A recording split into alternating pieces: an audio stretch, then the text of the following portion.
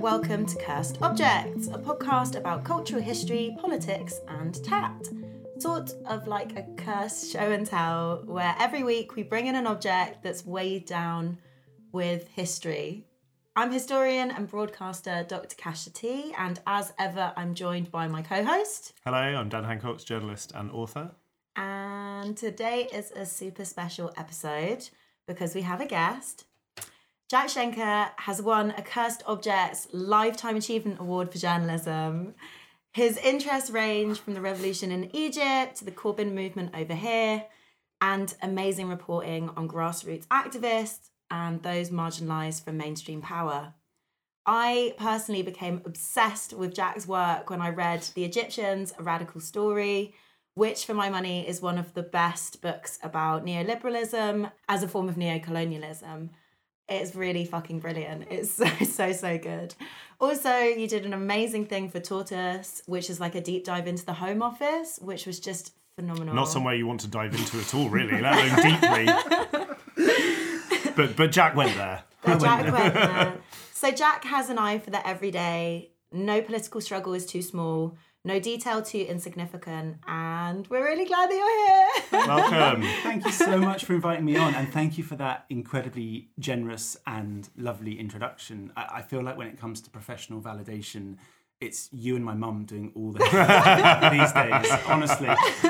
So I'm really, really happy to be here. Honestly, I cannot tell you how many people have been like, read The Egyptians. Read it, just read it. It's so good. It's so good. It's true. And my feelings about Jack's books are actually in print because I didn't know Jack so well, I hasten to add. This isn't entirely a sort of just exculpatory democracy. If you are an Observer Books editor, just know that as pally as we may sound on this recording, this has only happened since. Jack's subsequent book, Now That We Have Your Attention, The New Politics of the People, is also fucking brilliant and captures a moment in time where it felt like Britain's politics were changing for the better from the grassroots up. How we feel now. A moment in time that has been possibly viciously and grimly curtailed since, but still. Which I think is an excellent way of introducing what you brought in today, actually, is it not?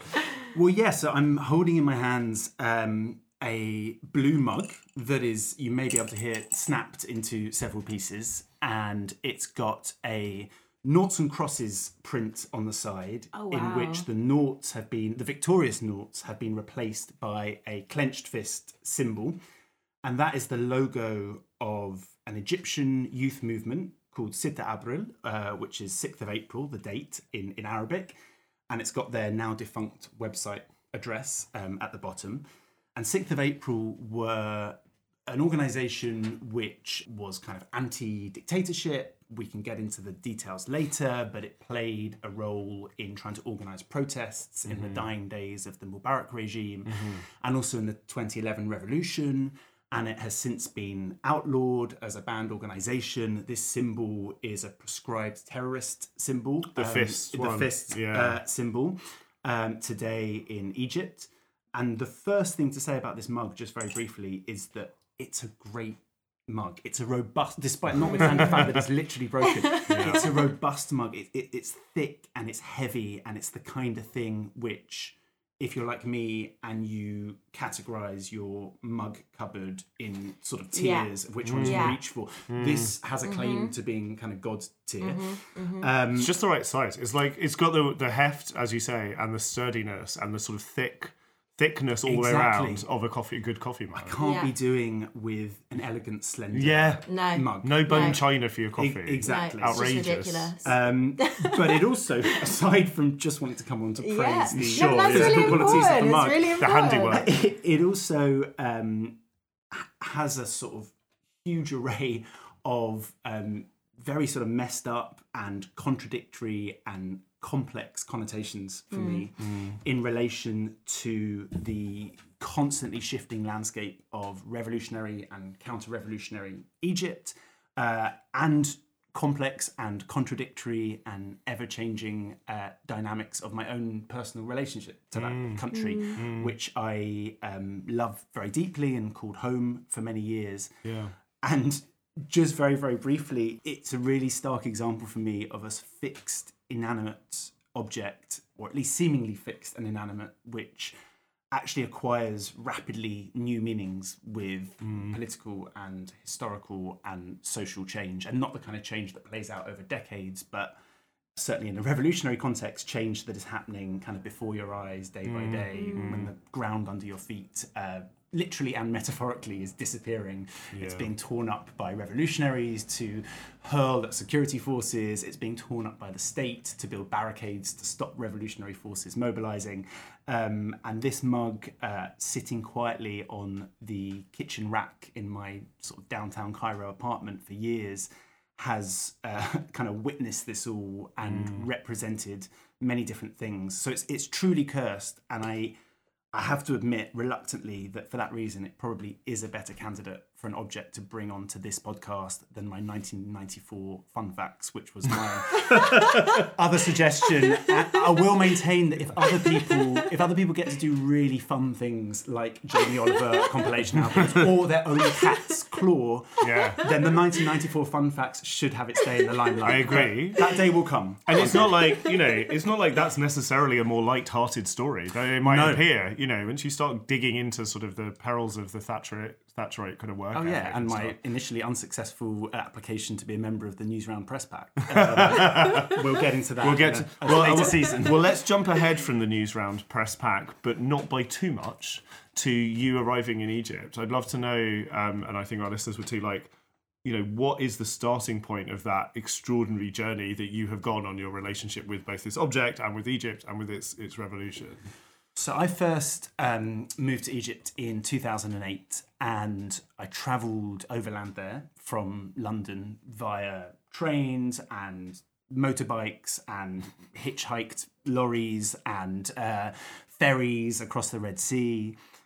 I wanted to make a start in journalism. It's something I'd done at university, and I wanted to base myself outside of the UK and learn a new language and immerse myself in a different society.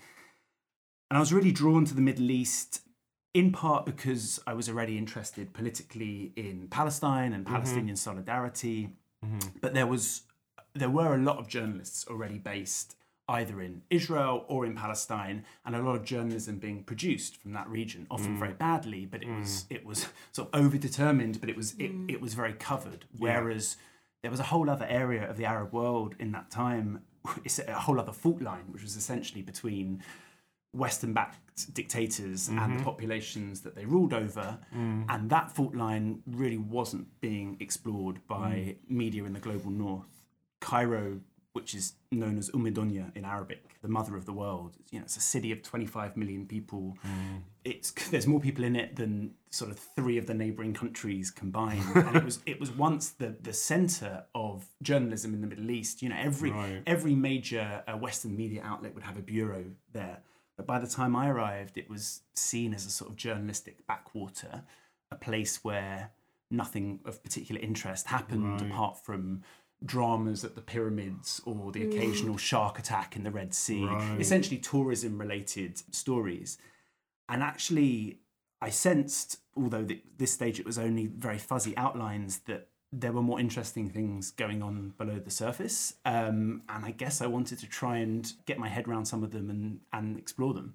It's an interesting thought as well or rather a cursed kind of aspect of the way that Western media often does foreign reporting, is that exactly as you described, that the you've got the shark attacks, you've got drama at the pyramids. Yeah. So it has to, that's all through a Western Totally. Yeah, through a gaze, lens. right?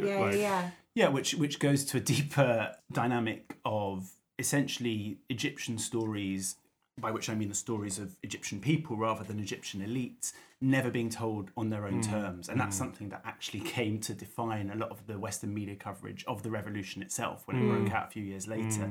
But just as an example of the things that were being missed, in the late 2000s in Egypt, and this is related to the mug actually, there was a strike wave forming that some historians went on to call the biggest peacetime mobilization of human beings in the Middle East since the Second World War. So you had hundreds of thousands of people on strike in a country where unsanctioned strikes were outlawed. There was, as with many parts of the world, there was an official state-run trade union federation, which was very pro-regime, but independent trade unions were outlawed. This was a brutal authoritarian state that any sign of independent political organising was instantly kind of nipped in the bud, often very violently.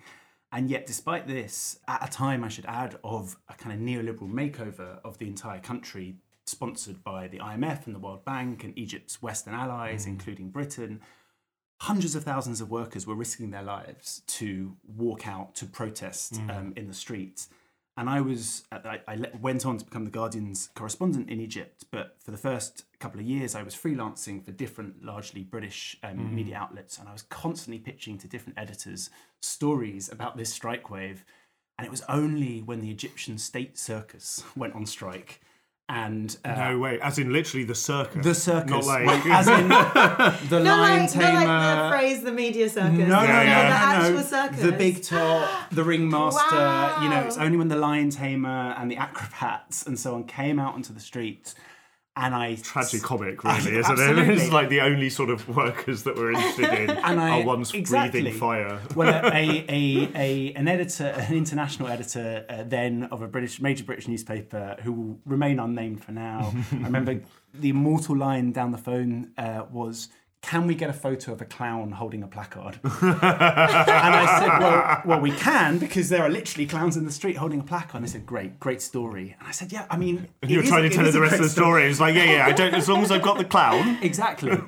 And that really came to define so much of what I felt was wrong with the way that Egypt was understood and the lens through which it was viewed by the Western media. And as I say, I think that really came to impact coverage of the revolution, because a lot of the discourse around Tahrir Square, around the 18 days of the anti-Mubarak uprising, which listeners don't remember, started in January 2011 and involved incredibly dramatic and violent clashes between protesters and security forces, and eventually the occupation of central Cairo, all played out on kind of live TV. And eventually the army stepping in, forcing Hosni Mubarak, who had been president of Egypt for more than 3 decades. I mean, most Egyptians, because it's a population that skews very young, had lived their entire lives under this one president.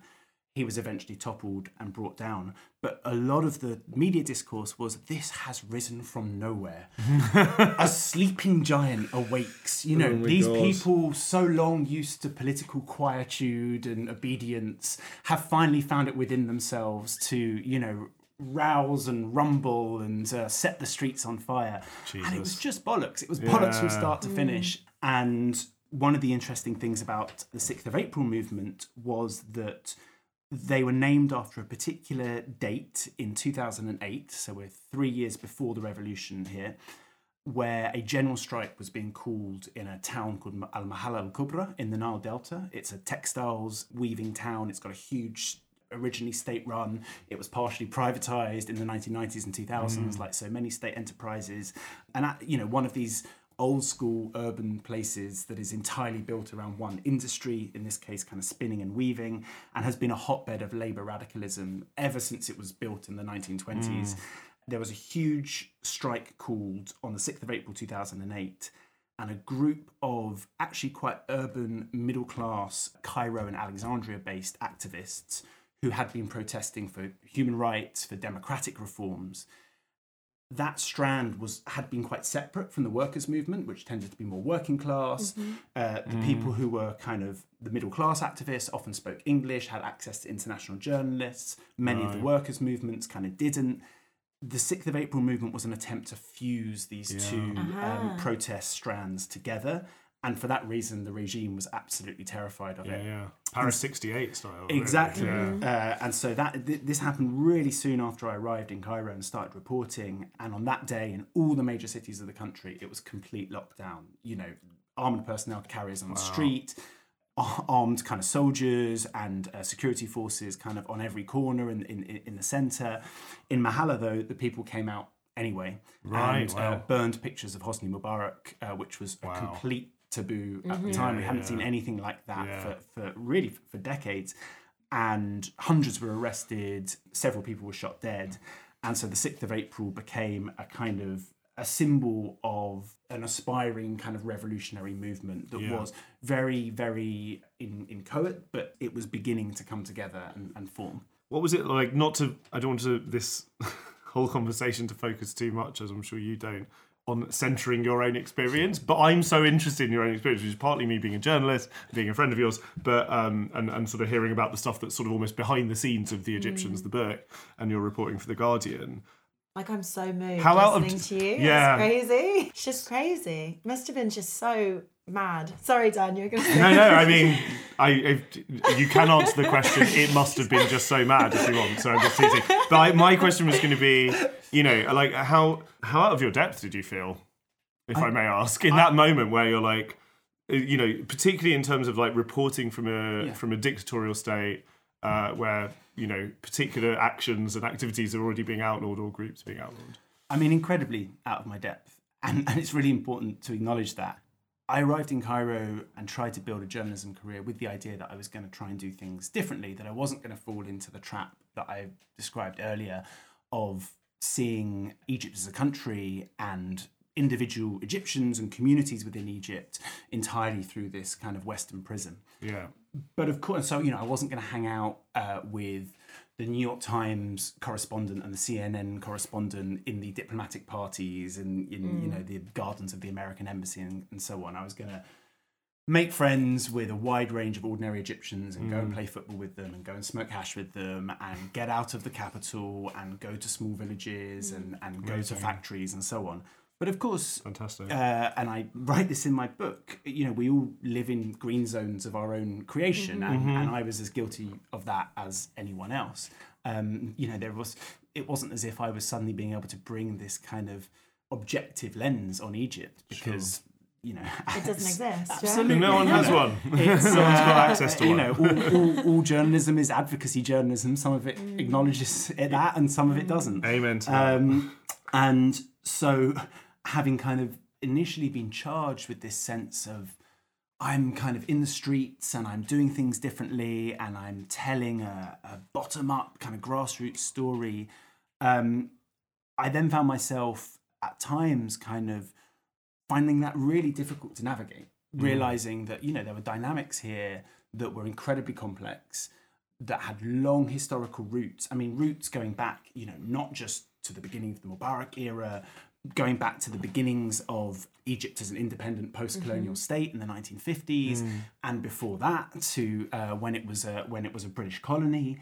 There were linguistic nuances and social differences and geographical kind of contrasts, all of which, you know, it's the more you know, the more you realise you don't know. Which must be true for all foreign correspondents, right? Like, absolutely. It's worth saying at this point, like, that is the challenge and the obstacle and totally. It's unavoidable. Like, unless you're literally a native person and speaker of the country you are reporting. Like, if I was reporting for a Spanish newspaper from London, that'd be very different, though I'd also need to understand what the Spanish cultural and social and political mores it's an act of translation. Yeah, and exactly. a translation between cultures and indeed structures that are, you know, especially in terms of the structure of the media, are inherently kind of problematic. And that's what I was going to say before, was that, you know, I acknowledge then as now that all of my work kind of built on the work of amazing kind of friends and colleagues, Egyptian friends and colleagues, who faced risks that I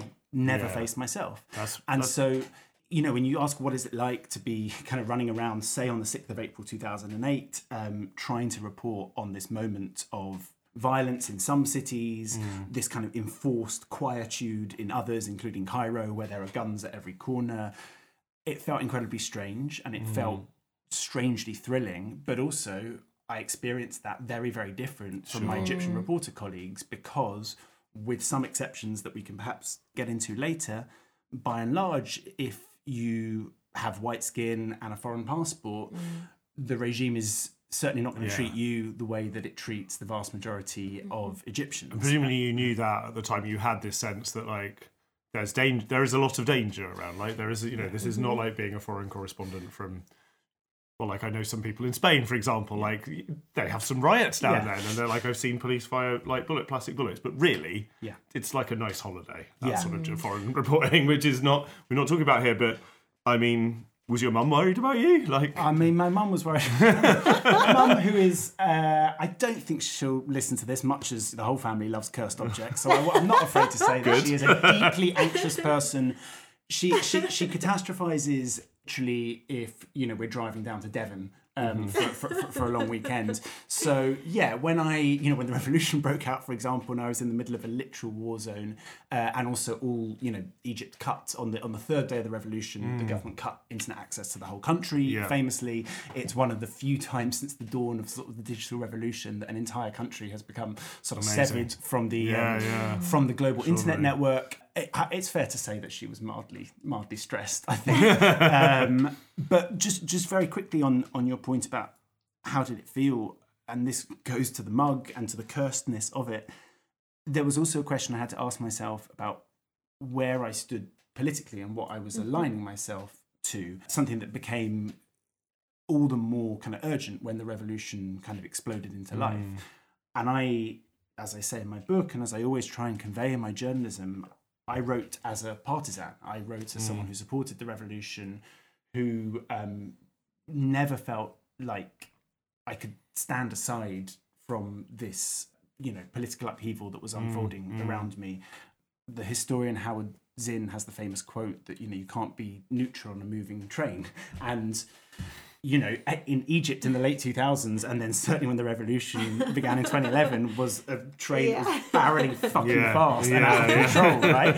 And the interesting thing about the mug, and we can get into this in more detail, is I picked this up in the late 2000s, and it felt like this sort of thrillingly subversive thing to have in my kitchen. So when I had friends round, when I had my morning cup of tea, I was, in a slightly ironic way, but also in a very genuine way, saying, I know whose side I'm on. Right. Then when Mubarak was toppled, stuff like this became kitsch in a glorious way. Of course. How interesting. You had revolutionary tat. You could get clocks and calendars and key rings inscribed with the faces of the martyrs. There was there was absolutely no, and this was a form of revolutionary tat. Revolutionary tat is a fantastic genre of tat in general. And it's also really interesting. We're not talking here about Che Guevara posters on a student's bedroom, 50 years after the fact. Right. We're talking about revolutionary tat as a kind of material product that is being produced and sold in the course of revolutionary struggle. So to own it, it's both a kind of ironic piece of kitsch, but it's also a statement of I'm supporting this thing, right? And then when the counter-revolution fought back and ultimately, at least in the short term and where we're up to now, kind of succeeded, Egypt is back in the hands of a military dictatorship that's far more brutal than anything that went before. This became dangerous. It went from thrilling and subversive to kitsch to potentially lethal. And it forced me to think about how I present myself as a journalist, because having gone through those years in the run-up to the revolution and the revolution saying, I'm on the side of these people, when the state then reasserts control and turns around and says, right, we're rounding up all of the people who tried to overthrow us, it's very difficult then to say, I'm just a neutral journalist, guys. Here's my NUJ press card. Kind of leave me alone. And that's just one of the many contradictions that I think any journalist with a sort of political conscience has to navigate. it's a fascinating just journey that, as you said sort of earlier, those tectonic plates shifting so rapidly as well. I love that idea of time during a revolution and how like the material culture reflects the way that time is experienced, like how that experience of time changes. Yeah. That it goes from existing and then to becoming heritage almost like instantly, and then becoming kind of like kitsch heritage, and then being dangerous again really, really quickly. And that whole notion of time was so and how you periodize events was so contested during the revolution and the counter-revolution. So the Tamantosha Yom, which is the 18 days, that was the sort of purest, like most distilled version of the revolution. Yeah. Those are the days from 25th of January, when the revolution began, up until the 11th of February, which is the day that Mubarak resigned, right? And so in a very simple kind of bookended way, it was easy to say, well, that was the revolution, and then the revolution succeeded. After Mubarak was toppled, a council of army generals took over who claimed to be acting in, this will be familiar to any students of history, claimed to be acting in the interests of the revolution, but were comprised entirely of the Ancien Regime and were all about limiting the revolution's impacts and ensuring that there could be a reshuffle of elite faces at the top without any fundamental kind of social, political, or crucially economic reforms. And so they very quickly tried to, things have changed now, but they very quickly tried to celebrate and memorialise those 18 days in a way which said, and now they're over. And for revolutionaries, it became really, really critical to reject that and actually to say, well, no, this whole framing of the 18 days as the revolution is in itself a counter-revolutionary act. That's so interesting. So many examples like that. So I'm so glad you brought up time because, in a way, one of the many things that was being fought over in the Egyptian revolution was the concept of time and who gets to frame it. It's the idea that like finitude there of like there being a tightly bound period of 18 days is itself counter-revolutionary. You have this a lot, you have this, I think he's called Berber Bevanage, wrote about time in post-conflict spaces and how often the way that the past is packaged for us is that the past was evil and now the evil is past, so we don't have to engage in that past anymore because it's now in the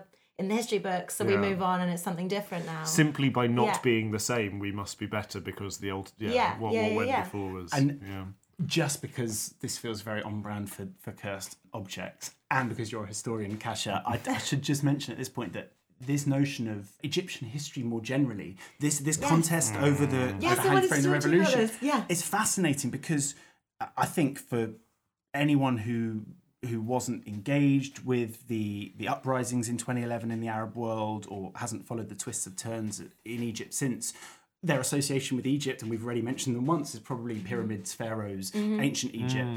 And there has been a constant struggle in post-colonial Egypt, especially, so going back to the 1950s, over what Egyptian history consists of and how it's presented to the world.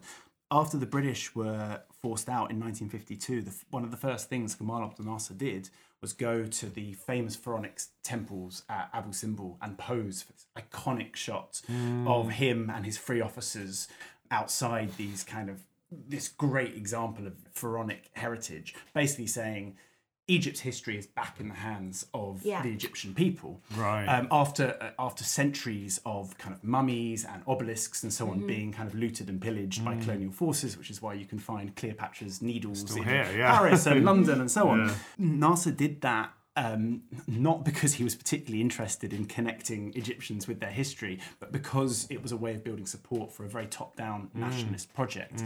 And what happened in the subsequent presidencies under Anwar Sadat and then Hosni Mubarak was that gradually that pharaonic history became a source of foreign income. It was something to be commodified and packaged up and sold to foreign tourists on this kind of conveyor belt of you come in, you stay in your 4 or 5 star Nileside hotel, you take your plexiglass, minibus to the pyramids and to the Egyptian Museum, you take your felucca down the Nile to Luxor, and then you fly back home. And the many kind of businessmen and magnates who were connected to this industry grew rich and fat off it. Yeah. But anything that connected Egyptians to more modern and I would argue more meaningful examples of nation building, particularly the transition that Egypt went through in the early 19th century, where the foundations of the modern Egyptian state were being built and people were moving from subjects to citizens and building things like incipient democratic institutions and kind of cultural institutions that were run by people rather than kind of from the top down. That history was totally ignored or considered dangerous, right? Because it was hard to commodify. It was hard to sell that to foreign tourists. And also it raised questions about people having agency and autonomy, right? And so not only were Egyptians locked out of that history, when it came to the commodified pharaonic history, they were also seen as kind of interlopers and trespassers, right? They literally built a different entrance for Egyptians to the pyramids, which is 2.5 miles away from the bloody pyramids. Amazing. Right? Amazing. So that's just another, I think, interesting dimension to this. No, it's a fascinating dimension. And in what ways were... So I'm sort of trying to think about like what I can remember of how the Bolsheviks in 1917 did or didn't instrumentalise Russian history. Sorry. Cash was opening a beer. First mentioned the Bolsheviks, everyone's got to crack a beer open. Yeah, fine. That's the Okay. game. I'll do the same. Salut. I can't remember what it is in Russian. Or indeed, or in Arabic. Maybe I'll just carry on talking about the actual subject at hand. I'm really curious to know, Jack. So how was those alternative sort of sheltered or concealed Egyptian histories used or not used by the revolutionary movement or movements or groups? There's a tendency to think of the Revolutionary Act as something that is creating a year zero. And there's a real, I think, variety if you look across the kind of history of revolutions as to whether people were invoking sort of some lost nirvana in their own history, or in a lot of cases go, no, we actually haven't got anything else to draw on. So this is, like history starts today, essentially. It's a great question. One of the things I found most fascinating in the immediate aftermath of those 18 days. So, you basically had from early 2011 after Mubarak fell until middle of 2013 when the current military dictator Abdel Fattah al-Sisi took over. You basically had 2.5 years of almost daily tumult and chaos, and it would take far too long to go through all the different milestones. Power at the top shifted between semi kind of revolutionary adjacent forces to the army and the military and the old regime, to the Islamists and the Muslim Brotherhood, who were a kind of third current in all of this, and at times seemed to be allying themselves to revolutionary forces, and at other times seemed to be allying themselves to the old state. But for the purposes of this conversation now, it was fucking chaos, right? For months on end. And in that period, how history was archived and presented became a site of kind of daily struggle. And just one example, there was a protest and a sit-in in November 2011. So we're many months on from the supposedly the closing kind of bookend of the revolution now. Finished. And there was a huge sit-in outside the Shura Council, one of the kind of organs of state in downtown Cairo, which the army, who are now in charge of the country, brutally stormed and aggressively attacked unarmed protesters. And in that whole period, kind of many people died, many people were injured, and literally thousands were arrested and forcibly disappeared. And in this particular sit-in, in this particular attack by the army, once it had happened, the state-allied media said nothing untoward happened here, and they made a big deal of this on TV.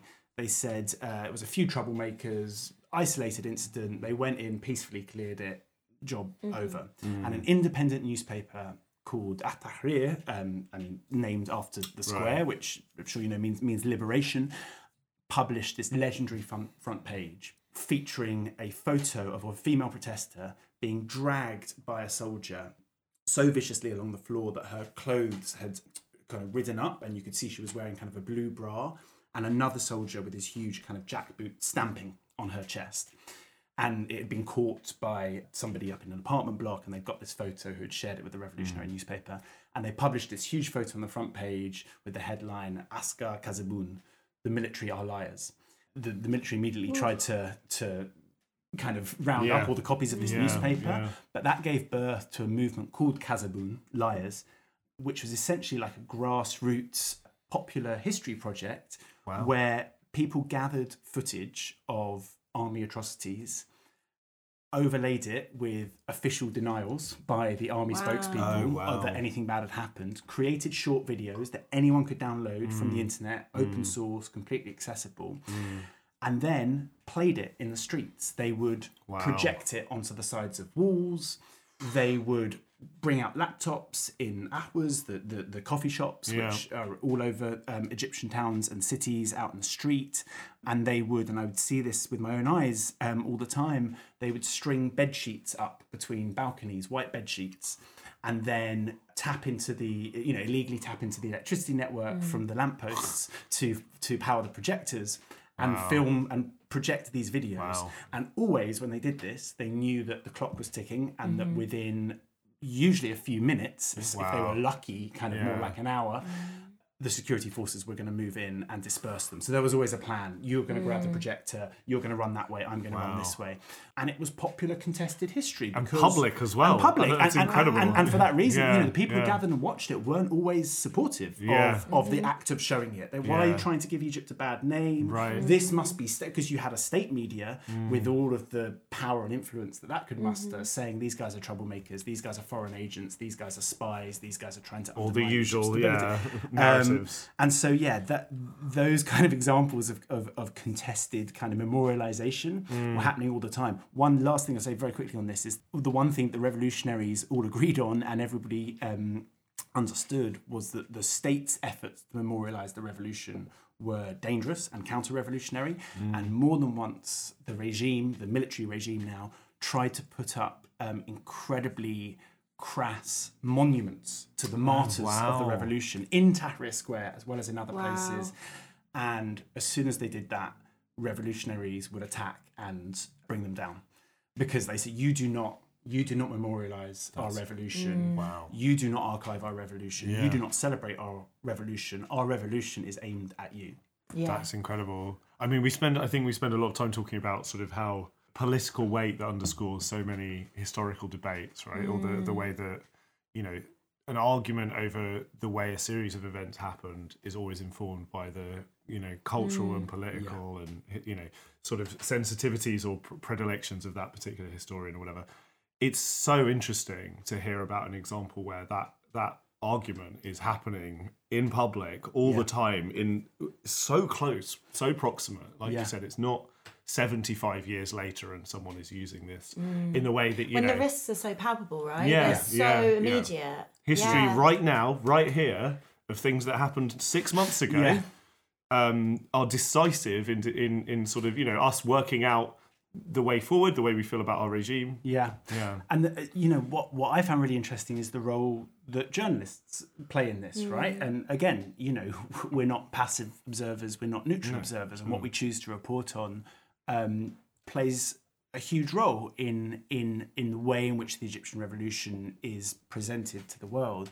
And one of the things that was really important to me was, even as the 18 days of the anti-Mubarak uprising were unfolding, which were obviously concentrated on Tahrir Square and Cairo because it's the capital, it's where the biggest occupation was, it's where the seat of government is, was that there was a danger of focusing everything on Tahrir and on Cairo, not just because it could kind of play a role in the service of the regime in kind of corralling and bordering the revolution within this particular space and time, but also because it gave the opportunity for Western political leaders to, in a very safe and sanitized way, celebrate the revolution and congratulate the revolutionaries on their incredible bravery, Because it was bounded, you think? Because it was bounded. Because they didn't have to speak to the factory that's in occupation. Precisely. All the farmers in the fields in the Nile Delta who were risking their lives to reimagine an agricultural system that had been totally transformed by an IMF structural adjustment program throughout the 1990s and 2000s to move Egypt away from, I mean, I'm simplifying this a lot here, but an agricultural system which was much more gained at self-sufficiency and providing for the food needs of the Egyptian people, to being integrated with global capital and producing largely crops for export. You know, Egypt is one of the biggest grain producers in the world. It's also one of the biggest grain importers because it's so fucked. It's incredible. A simple way of saying I'm not big on economics, but that doesn't stack. Right, and right now, at the time when we're recording, we know that there is a global grain crisis because of the situation in Ukraine. Egypt is completely fucked because of that, despite it being the place where most of the grain is grown, because it's locked into these systems of, well, we're going to sell this here and we're going to import that there.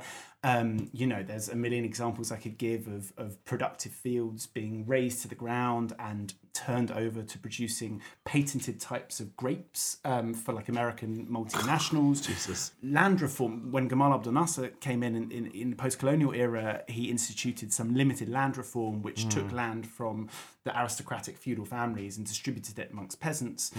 First Sadat and then especially Mubarak, sponsored by the IMF and the World Bank, reversed that.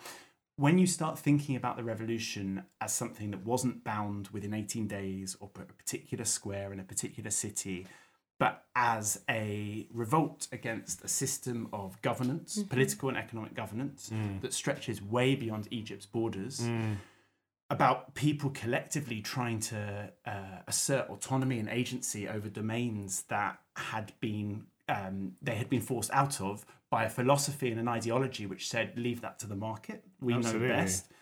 The revolution starts to feel a lot more dangerous to people like Barack Obama, people like David Cameron, who supposedly celebrated the revolution. The Cameron came a couple of months after Mubarak fell, walked through Tahrir Square, made a speech in which he said the Egyptian revolution should be taught to school kids everywhere. Do you know why he was in the region? He was on an arms tour, including selling weapons to the Egyptian military. The Egyptian military, which went on to massacre the Muslim Brotherhood, right? Over 1,000 people in one day in 2013. Can I just footnote that amazing and impassioned and educational particular sort of point you were making by sort of asking, I think I know the answer, but what's a good book for someone to read that isn't The Egyptians by Jack Shenker, available from all good bookshops? You have to read. You should read. No, but I was going to say about this wider point about, so like for people who haven't heard the words, the immortal, beautiful words IMF structural adjustment program before, it's the most, it's actually funny to me because it's the most like disgusting euphemistic language. But is the shock doctrine a good place to go through for that? That's definitely the starting point, right? I mean, you know, obviously that book's a few years old now. You know, I think Naomi Klein has a way of not just relaying what can be sometimes kind of quite complex and academic and difficult kind of concepts and systems into language that people like me, ordinary people, can understand. Exactly. But also fusing it with human stories, which is in a far less successful way I try and do in my own journalism. You know, I feel like telling human narratives, connecting kind of little stories with big stories and big ideas it's the kind of thing that I like to read to understand the world. Same. And I think it can be the most powerful. And I think she does that really well. It's a good example, isn't it?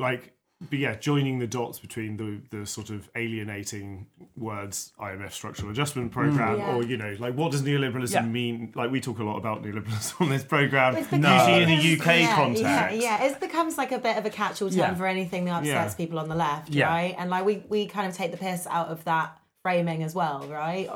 On all sides. Yeah. But at the same time, like I think, you know, you speak about Naomi Klein's work really, really beautifully, and I also agree, but there is this section in your book where you chart that history of Egypt, and like I kind of started reading your book because I was like, I don't really know much about Egypt, but again, because all you know about Egypt is like pyramids and whatever. And I was like, you know, I was really interested in debates around museums, about repatriation of items to Egypt, especially when faced with quite a lot of people saying, actually, no, Egypt doesn't want these items anymore. It's been so long, and you're like, oh, okay, this is interesting. No, we've actually spoken to Egypt. Yeah. And they were like, Egypt said it's fine. You hang on to that. But also narratives around the idea that like Egypt or like loads of countries like that gained independence aren't stable enough to like house their own cultural material.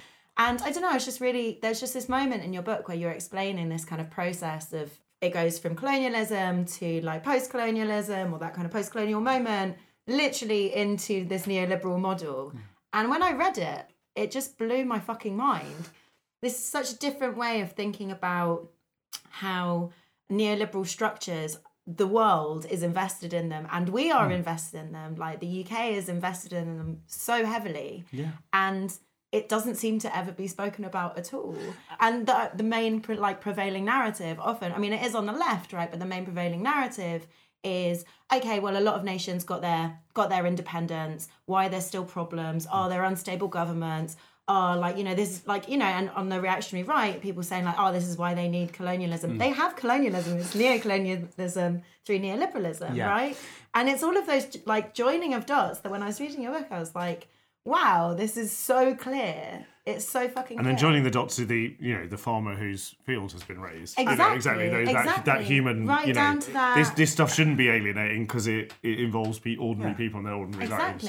Exactly that. And in the years running up to the revolution, so basically the years after I first arrived in Cairo in the late 2000s up to 2011, the IMF called Egypt's reforms prudent, impressive, bold. The World Bank said it was a shining example to other countries in the global south for how to modernise the economy. Forbes magazine famously published a feature, I'm paraphrasing here, but it was something like saying, the daily Boeing 747 from Heathrow to Cairo International is filled every single day. All the seats are taken, but not by tourists wanting to stare upon the pyramids, but with businessmen with Samsonite suitcases who are looking to get a piece of this tiger on the Nile. Where the US ambassador gave a speech, gold rush to the Nile, literally the year before the revolution, saying Egypt is stable, Egypt is open, and it's crying out for global investors to kind of pile in. And what is fascinating and perhaps kind of completely unsurprising is that narrative has continued unabated since, even as the revolutionary turmoil has kind of consumed the country. The counter-revolution has murdered thousands,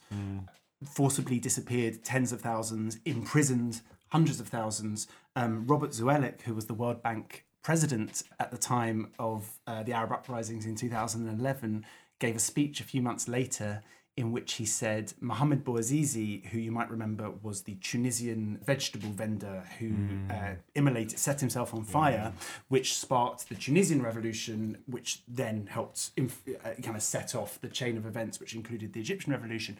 He said, you have to remember that Mohamed Bouazizi was basically protesting against red tape. And oh my God. So if we just had more deregulation, opened up kind of markets further. I think what he would have wanted. Yes, exactly. Jeez. I mean, it's shameless. And only last year, possibly the year before, Bloomberg called Egypt today, under General Sisi, one of the most brutal authoritarian countries in the world, an emergent market darling.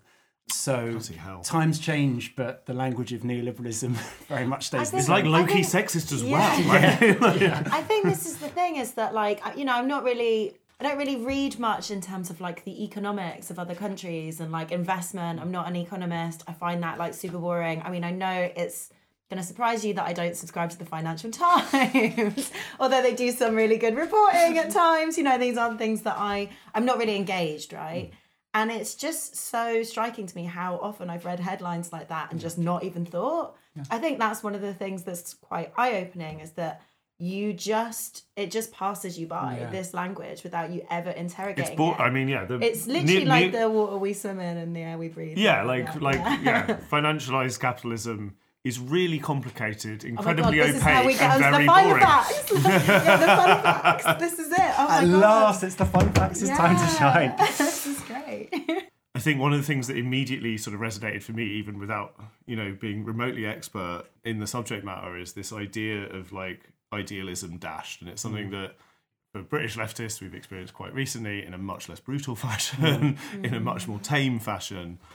But that idea that the moment, for me, like the student protests and the anti-cuts movement of around the same time, actually, but again, much less repression going on, much less danger. But like there were moments there where you sort of feel the kind of molecules in the air around you almost being reconfigured, and you feel your own politics kind of being transformed by the experience of everything's happening around you. It's something you capture so beautifully in the book, sort of particularly during those 18 days and during some of those occupations. There's a line from a book about Occupy Wall Street, which always lives with me and is sort of, it's like a bit of a sucker punch to hear, but one of the Occupy Wall Street organisers reflecting on sort of what happened a year or so later, sort of describes, she says, just because we failed, we shouldn't forget everything that happened in those moments where we felt like that hope was alive. That work of being together, working together, politicking together, like challenging the illegitimate power together. That work is socialism in the making, and it is the only socialism we will ever know. And that line at the end, you're just like, oh, wow. God, wow, really? It's horrible, isn't it? But it's something I've referred back to a couple of times because she's trying to make a positive point, actually, which is that like that... We felt it.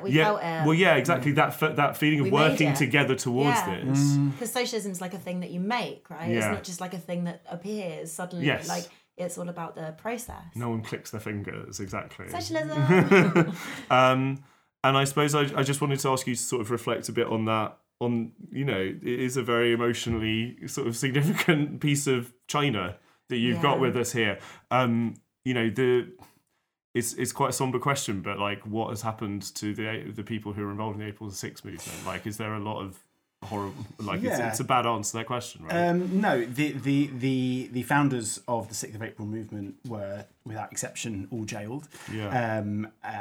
Some of the people associated with the movement are still in jail. Others have got out and are living in exile. Right. And the revolutionary movement in general, which takes a lot of different forms and has at times involved different social currents, like I say, the Islamist movement, which I felt less kind of woven in with and connected to, but absolutely involved millions upon millions of people who tried to remake their reality and challenge the power of an authoritarian state. Thousands were killed. They were gunned down by weapons sold to Egypt by our governments in Europe and North America. Friends of mine are variously in jail under travel bans, whereby they have been in jail and now they're released, but they're not allowed to leave the country and live their lives under the constant suffocating shadow of knowing that they're almost certainly being followed, they are almost certainly being surveilled, and that one false step will take them back into that kind of very dark, very, very grim place. And others have withdrawn to kind of bubbles of attempted normality, whereby they are doing ordinary things like raising kids and going to swimming classes twice a week and commuting to work. And they are doing so in this kind of fog of deliberate, to protect their own mental health, disassociation from the revolution, and at the same time traversing each day the ashes of the revolution. And I was back in Cairo last year, so I left. I mean, this mug, the reason it's here in London rather than Cairo is because I packed up the flat that I lived in downtown Cairo since 2008. I finally gave that up and severed my ties with it in January 2020, so just before COVID. And it had the records of this whole period of my life. My whole 20s were there, and so there was a real entwining of the personal and the professional and the political, and it was filled with things like this mug that were once innocent or powerful in an exciting way, and were now incredibly threatening. So much so when it came to lots of documents, including documents issued by the government, when it was run short-lived by the Muslim Brotherhood, the Muslim Brotherhood is now a proscribed terrorist organisation, where I was afraid to throw them out because in Cairo, the Zibela guy comes to your door to take your rubbish. It's not like there's not a communal bin.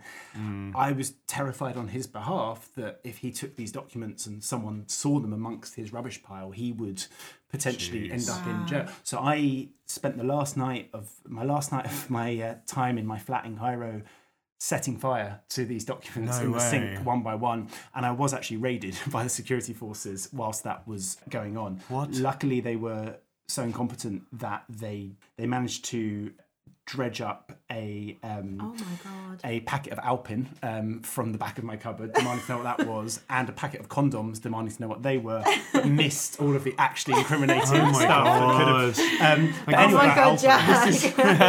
But anyway, and it got broke. The mug got broken in the transit. Were you burning things when they walked through the door? I'd done most of the burning.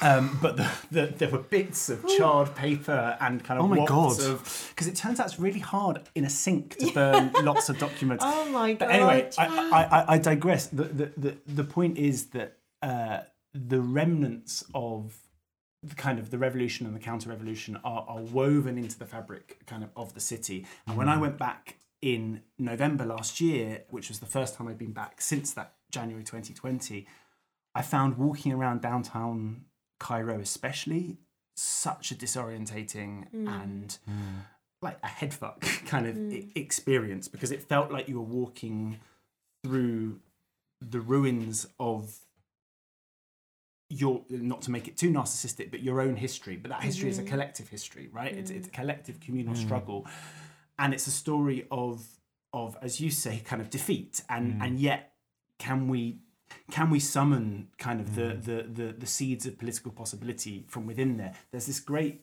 quote, I think it's Marshall Berman, who says, we are the children of ruins, but we are not yet ruined. And I think the best that can be said for many revolutionaries who were at the heart of that period of political upheaval in Egypt, there is a sense that the state may not have changed, but we changed. We changed psychologically. That paternal model of power whereby, authority belongs in this citadel and you can petition authority like a child would petition a parent for clemency or concessions, but you can never demand anything as a citizen. That model is fundamentally broken. The regime is trying to act and govern as if it's still in place. But that got shattered. That got shattered in January 2011. Most of the people I interviewed, I've interviewed hundreds, if not thousands of people about their experiences during the Egyptian revolution. And most of their stories actually begin not with tear gas and barricades and setting the NDP, that's Mubarak's ruling party, setting the NDP headquarters on fire, which is what happened on the 28th of January and so on. It started with arguments with their dad over the dining room table, saying, I want to go down and join the protests. And the dad saying, absolutely not. Just, we're a respectable family. You will not risk your life and bring shame on us. And so then people leaving hastily scrawled notes on their bedroom door and climbing out the first floor window and going down to join the revolution anyway. It was a revolution that happened here. And I'm clutching my chest as I say that.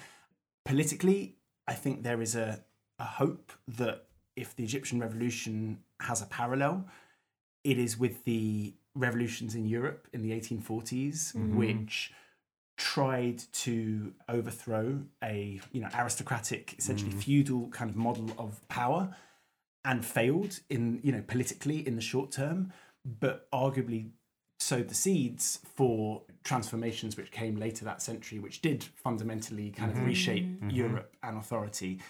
The status quo in Egypt is entirely unsustainable. It cannot last. The economy is tanking. The brutal violence practiced by the state is kind of ramping up. The contradictions are getting ever clearer. The key thing to remember about the revolution is that it may be to some extent defeated on the ground, but in the minds of Egypt's ruling elite, it is evergreen. They wake up every day terrified of that moment of the loss of authority. And that's the hope I hold on to. And just in relation to your point about, the early 2010s being a wider moment of political possibility, of course it would be facetious to directly compare, people who are confronting bullets and tear gas every day with, us camping outside St. Paul's or in Wall Street. But those moments were connected and are connected and are still connected. In 2023, we are, even more than we were in 2010 and 2011, conscious that the economic and political systems we live under are literally unsustainable. Yes. I mean, literally our planet is burning. Yeah. This cannot continue.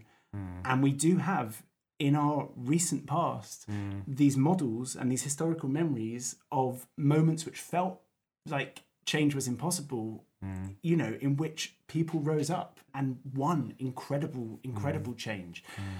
Reaching for the stars, like the Egyptian people did, I hold on to that, and that gives me a sense of political possibility and even optimism in a way that I find really, really surprising, but also like really, really essential. And I think that is as important sitting here in North London as it is in downtown Cairo or in a field in the Nile Delta. There's an academic called Adam Hanea who says the hope of the Arab uprisings is a hope that belongs to us all. And if this cursed mug represents anything at all that's vaguely optimistic, I hope in a little way that it's that. Wow. Jack, thank you so much. Wow. That was a wonderful way to end. Really wonderful. I don't think we can add much more to it except to say thank you so much for coming in. It's been such a fascinating and inspiring and educational conversation. Yeah, thank you. Go and get Jack's book, The Egyptians. Honestly, get it. It's just, I don't know how many times this podcast I'm going to say it, but like it's so rare to read something that really changes the way that you see the world. And that book really changed the way that I see the world. Thank you guys so much for that lovely comment and also for the whole chat, which was really, really fun. And in fact, a lot more fun than I expected, especially given that I didn't get to talk about my 1994 fun fact. Next time. Thanks so much. Thanks, Bye. everyone. Bye.